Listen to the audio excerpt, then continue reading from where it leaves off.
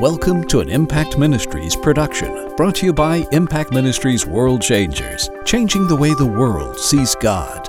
Learn how you can become a world changer today by visiting www.impactministries.com. Now, here's your host, founder of Impact Ministries and developer of Heart Physics, the self-development programs that have changed thousands of lives around the world, Dr. Jim Richards.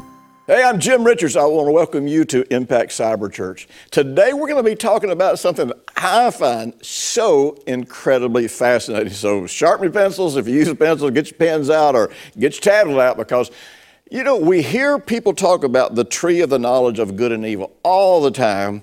But I don't know about you, I've never heard a message about the tree of life, because our idea about the tree of life is, all right, the tree of life has been removed from us, so that has no bearing on us at all. But you know something? After years and years and years of research, because I go back nearly every year and study and investigate and do translation work about what happened in Genesis 3, the whole 2 and 3, the whole Garden of Eden experience. And I'm going to share with you today how you can get as close as possible to eating from the tree of life. And, you know, I know most people say, okay, well, Jesus, you know, he's my tree of life. That's true. I understand that. But it's really a lot bigger than that. So get ready.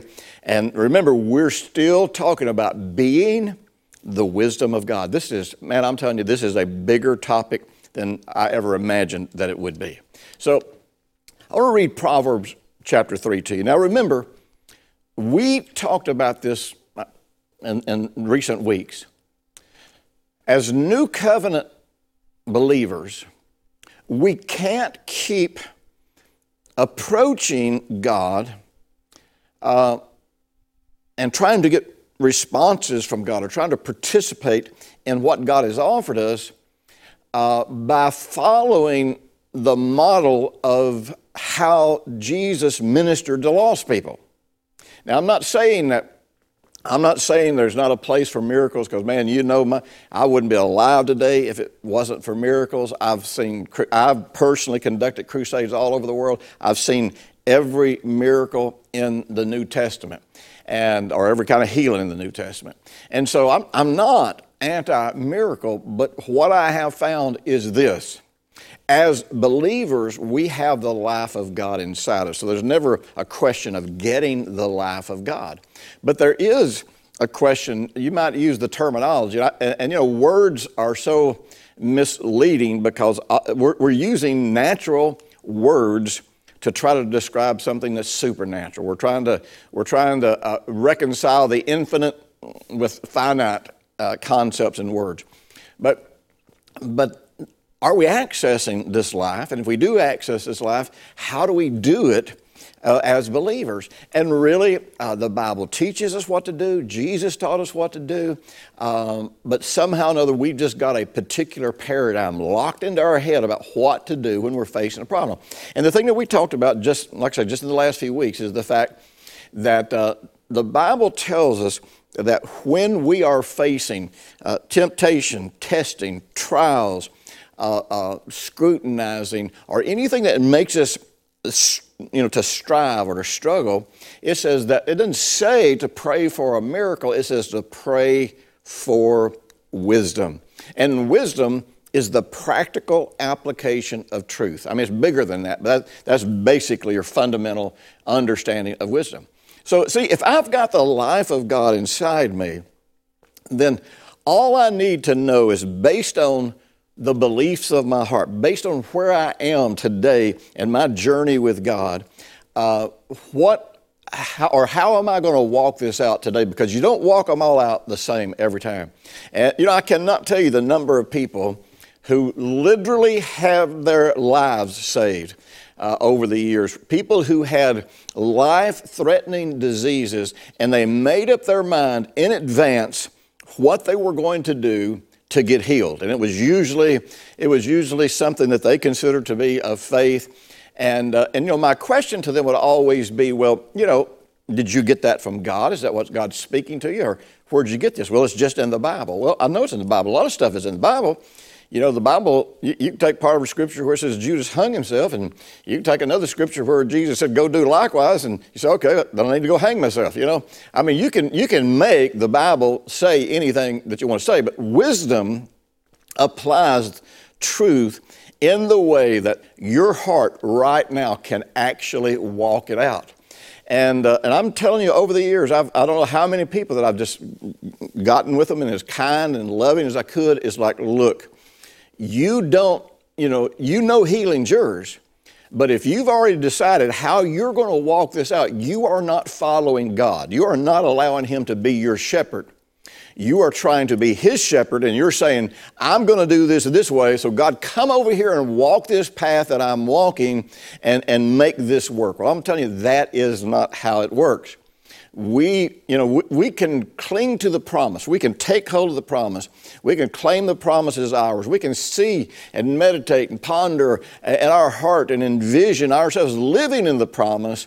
But the wisdom of God is when the Lord, our shepherd, leads us down the path that causes us to reach that particular destination. The way that is most harmonious with the Word of God, most harmonious with where our heart beliefs are at that moment in time, and basically in the way that's really going to work. Listen, Proverbs 3, starting in verse 13 and then going to verses 16 and 18, talking about wisdom. Happy is the man who finds wisdom.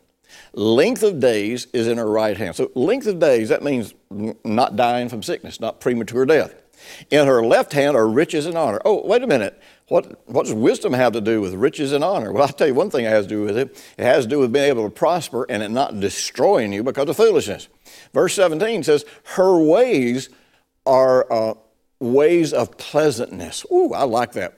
All her paths are peace. In other words, when you're walking in the wisdom of God, you're not going to walk down a path that gets you in chaos and in turbulence. Listen to this, verse 18. She is a tree of life to those who take hold of her, and happy are all who retain her. Now, we've already discussed the fact that man has exalted the pursuit of knowledge over wisdom. In fact, man pursues knowledge with no recognition of the need for wisdom. Modern society rejects wisdom and exalts knowledge, and that's really just the way it is. See, wisdom is deeply rooted in morals and values. And the primary reason for the rejection of wisdom in modern society is the rejection of absolute values. Right and wrong or morals, these are intangibles. In order for intangibles to exist, we must acknowledge that there is a world beyond the physical, material, tangible world. So unless right or wrong comes from God, comes from absolute morals and values, then the question is this, then who gets to decide and define right and wrong? Who gets to decide?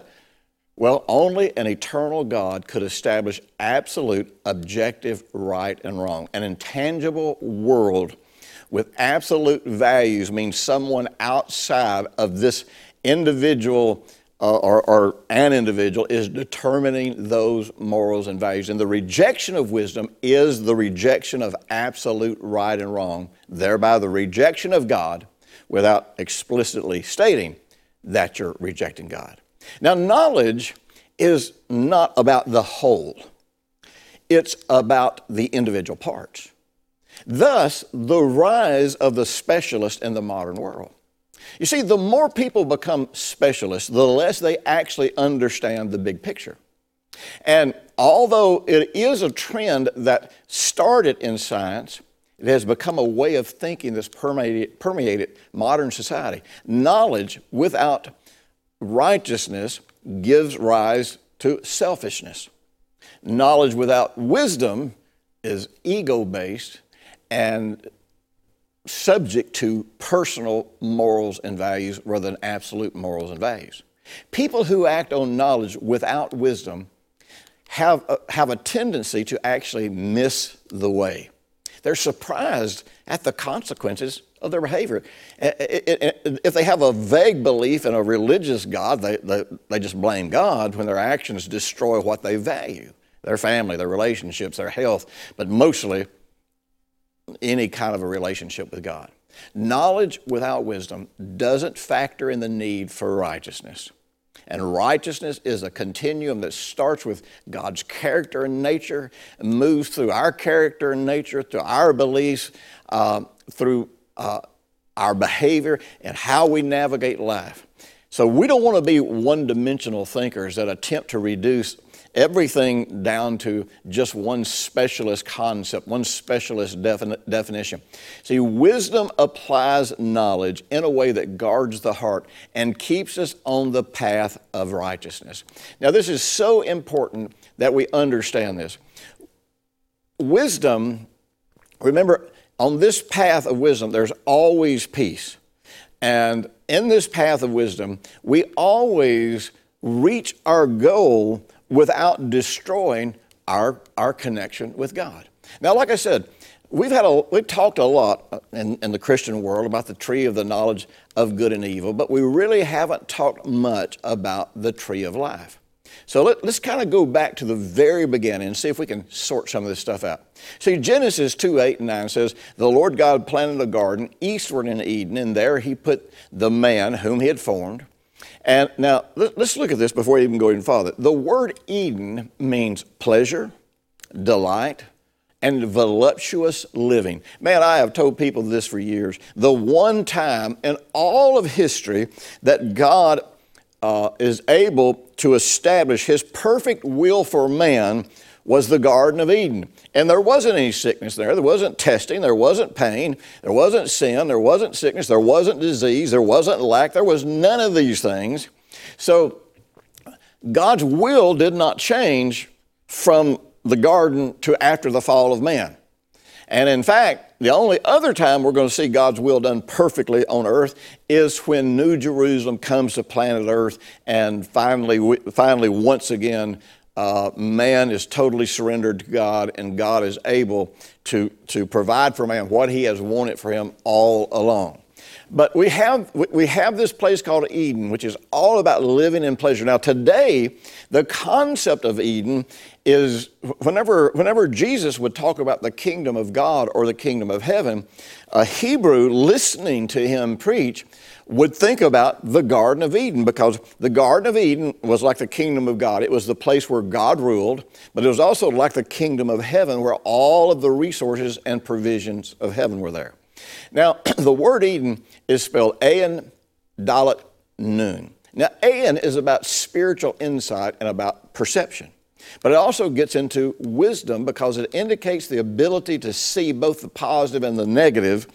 In other words, you get inside the paradox. So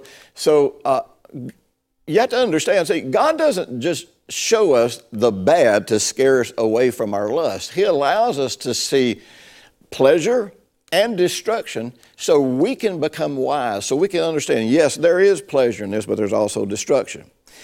We get to see both sides of it. Now, with the loss of Ayin, greed and coveting causes us to become trapped in darkness. And this is just what we understand about Eden and about what can happen if Eden is destroyed. The next letter is the Dalet, which represents a portal or a gateway to spiritual knowledge. And this spiritual knowledge binds us to God or to the physical world. So because this knowledge apart from God can be an open door to grief or joy, then if we go through this door and we don't go through it in a way to bind ourselves to God, we're going to bind ourselves to this world. And instead of binding ourselves to the joy of the Lord, we're going to bind ourselves to the griefs and sorrow that take place in the natural world. Then the last letter is the Nun, which causes faith to emerge, breaking down walls of separation. But without God, we're going to have separation. I mean, if we're not connected to God, if we didn't go through this door looking to connect with God. See, Eden would not be Eden if man was not connected to God, and we discovered that when Adam brought sin into the world. Now in Genesis 2:7 it says this, "And the Lord God formed man out of the dust of the ground and breathed into his nostrils the breath of life, and man became a living soul." Now, living soul is the same root word that's used in the tree of life, that word for living. Now, before sin came into the picture, a living soul which again, this word for living is the same Hebrew word as the tree of life. So it was a soul and your soul is your emotions. It's where you think. It's where you feel everything that comes into your world, whether it comes through your five senses or whether it comes to you spiritually. You feel it in your soul. But man's soul was dominated by or influenced and controlled by the life of God. So in man's soul and in his connection to God in Eden, he felt this continual life, and his emotions were all based on being alive to God and being at peace with God and being connected with God. And so, before the fall, man didn't have to struggle with the flesh. He didn't have conflicting information that he had to assess. Now, Genesis 6:3 says this, "And the Lord said, My spirit shall not always strive with man," this is after the fall, "forever, for he indeed is flesh, yet his days shall be 120 years. Now, when man got into sin, and basically he chose independence from God. He chose to become the one who would determine good and evil for his life. And we've already talked about the fact that good and evil is good as anything that's pleasurable, anything that's enjoyable, anything that brings benefit to your life. Evil is chaos and destruction and pain and suffering and all these kinds of things. It's bigger than just moral good and moral evil. It's the whole concept of pain and pleasure. And so when man disconnected himself from God, because if you want to choose good and evil, even today, as a believer, if you want to choose good and evil, you harden your heart to God. You alienate yourself from God, and you are left playing God for yourself and deciding what's going to bring you pain and pleasure independent of God's wisdom, independent of God's direction for your life. So basically, man's spirit died. And the word death just has to do with being separated. It doesn't mean it stopped existing. It was separated. He was separated from God. And so now he would evaluate good and evil based on the flesh. In other words, based on the gratification that something would bring to his flesh, not based on staying connected to the life of God. And this is where the whole battle starts of man's struggle with the flesh. And see, when we get born again, even though we've got a new nature, we've still got the five senses of the flesh that are sending signals to our soul about pain and pleasure based on how the lust of our flesh will be fulfilled. But then we got input from our spiritual man coming into our soul based on how walking with God is going to feel. And so it just comes down to which one you want to gratify, which information you trust. So it says in verse 9, it says, "And out of the ground the Lord made every tree grow that is pleasant to the sight and good for food. And the tree of life was also in the midst of the garden, and the tree of the knowledge of good and evil." Now, again, there's crazy teachings out there about the tree of knowledge of good and evil, and some people believe that God just put it there to test man. But one thing we know for sure is this: man is and always will have a complete free will. It is always man's personal choice to choose to yield to God or choose to yield to the flesh. And God cannot be accused of being the one who created this temptation. And we don't have time to go into all the dynamics of understanding why there is good and evil in a situation. It seems that we fail to point out that man had access to the tree of life. We've all focused in on or been taught to focus in on the tree of knowledge of good and evil, and we need to understand that. But we forget that the tree of life was there and that man was very probably partaking of the tree of life. Now, many people take the scripture in Genesis, where God blocked man from access to the tree of life because if he goes in and he eats it, he'll live forever. Well, I don't understand in the language that it's saying if he ate from the tree of life one time that he would live forever. As I understand it, eating from the tree of life was something that was an ongoing process. It was like abiding in God. not a one-time event, but an ongoing process. Now, we know, like I say, so much about the fruit of the tree of the knowledge of good and evil, but it seems there is very little mention of the fruit of the tree of life and its availability to man. Like I say, most people that I've talked to seem to think that Adam and Eve never partook of the tree of life. Now, if you've listened to me very, very long, you've heard me refer to the glory of God as God's view, opinion, and reality. Now, the law of first reference is always the clearest place to grasp and understand any truth in its simplest form. God's reality is the true reality. It is absolute, and it, just like in the garden, it exists alongside the tree of the knowledge of good and evil. So stop and think about it. If I partake of the tree of life, see, we think of the tree of life as a magic elixir that when you take it, it just automatically makes you have eternal life. But the tree of life wasn't just about experiencing the fruit that came from it, the physical manifestation of life. It was about what happened inside you that caused you to experience that life. Just like the tree of the knowledge of good and evil, really, the knowledge of good and evil is not what caused death to come into the picture. It was man alienating himself from God so that he could choose good and evil. So good and evil that we determine for ourselves, independent of God, always leads to death on some level. Life, which is only found in God, always leads to more life. And the process of life is the way of wisdom. The process of death is the way of the personal knowledge of good and evil. So there's always going to be that option, and we're always going to have to choose what we're going to partake of, what we're going to eat. Now, there's a vague possibility that the fruit of the two trees are, in fact, really the fruit that grows in our lives. I'm not saying that that is just absolutely it, but eating of the tree is simply the fact that we choose which one we will trust. Now, the fruit of life, the fruit of the sustained harmony with God and man, it was not about the knowledge of good and evil. It was about the experience of good. In other words, it was about experiencing life. Now, hang on to this statement. This is going to be crucial to understanding this message and really this whole series.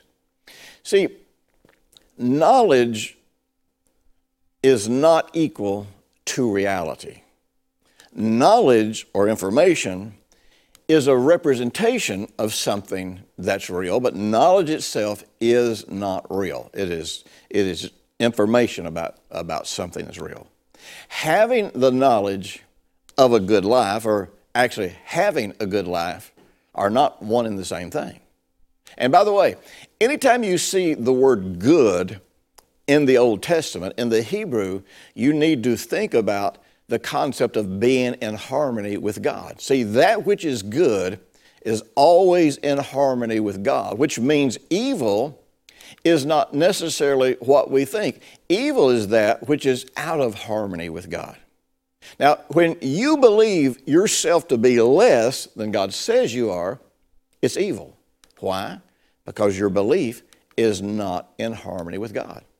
So having the information about life is not equal to experiencing life or actually being in harmony with God. Now, we are living in a time where serious, good people seeking to live godly, have reversed what the Bible teaches about life and light. You see, Jesus is the life, and the life brings forth the light. So experiencing the life of God brings forth the understanding and even the knowledge to some degree of what we have experienced. So it's not theoretical knowledge, it's experiential knowledge. Experiential knowledge, you know things that actually go beyond your ability to explain, your ability to put into words. But we have reversed that, and we would say that in him was the light, and the light was the life. But that's not what the Bible says. The Bible says the life was the light, not the light was the life. And so, you see, Gnosticism, which permeated the early church very early on, is based on the idea that knowledge equals life. So today, most people who talk about righteousness are really it's just information. It's the definitions of righteousness. They have a definition, and whether you're a legalist or a liberalist, however you think about righteousness, if it's not something that you are experiencing that is empowering your life, then basically what you have is a definition of some kind. But we think the fact that we can talk about it, that we can have conversations about it, or that we have a definition of it, we think that is equal to actually having the experience. Well, knowledge is not the experience. Now listen, I can't go any farther than this today. I'm going to pick this up next week, and we're going to knock this thing out of the ballpark next week, because I want to help you come to the place where, first of all, you really discover how to have experiential knowledge with God, not theoretical knowledge. And you become able to experience the life of God without trying to work it all out in a calculation through knowledge. Now, there's a place for knowledge, and you're going to discover what the place for knowledge is. But basically what we do in our approach to God, in our approach to the miraculous, we want to go eat from the tree of the knowledge of good and evil, and then we want to pass a judgment about what needs to happen and how it happens that makes it possible for us to then go eat from the tree of life. Well, that's really not the way it works. We want to eat from the tree of life and let knowledge emerge because of the experience that we've had with life. Listen, I hope you're enjoying these broadcasts. And when this thing goes off, if you'll just take 10 seconds at the end of this, if you're watching on YouTube, subscribe to this or like this. This is going to help people all over the world continue to see this. And you know something, if you want to help me reach people all over the world with this message of the love of God, the righteousness of God, the faith righteousness, I want to tell you something. We're going to raise up 1 billion disciples around the world. Probably already have 1 million. And you can help us.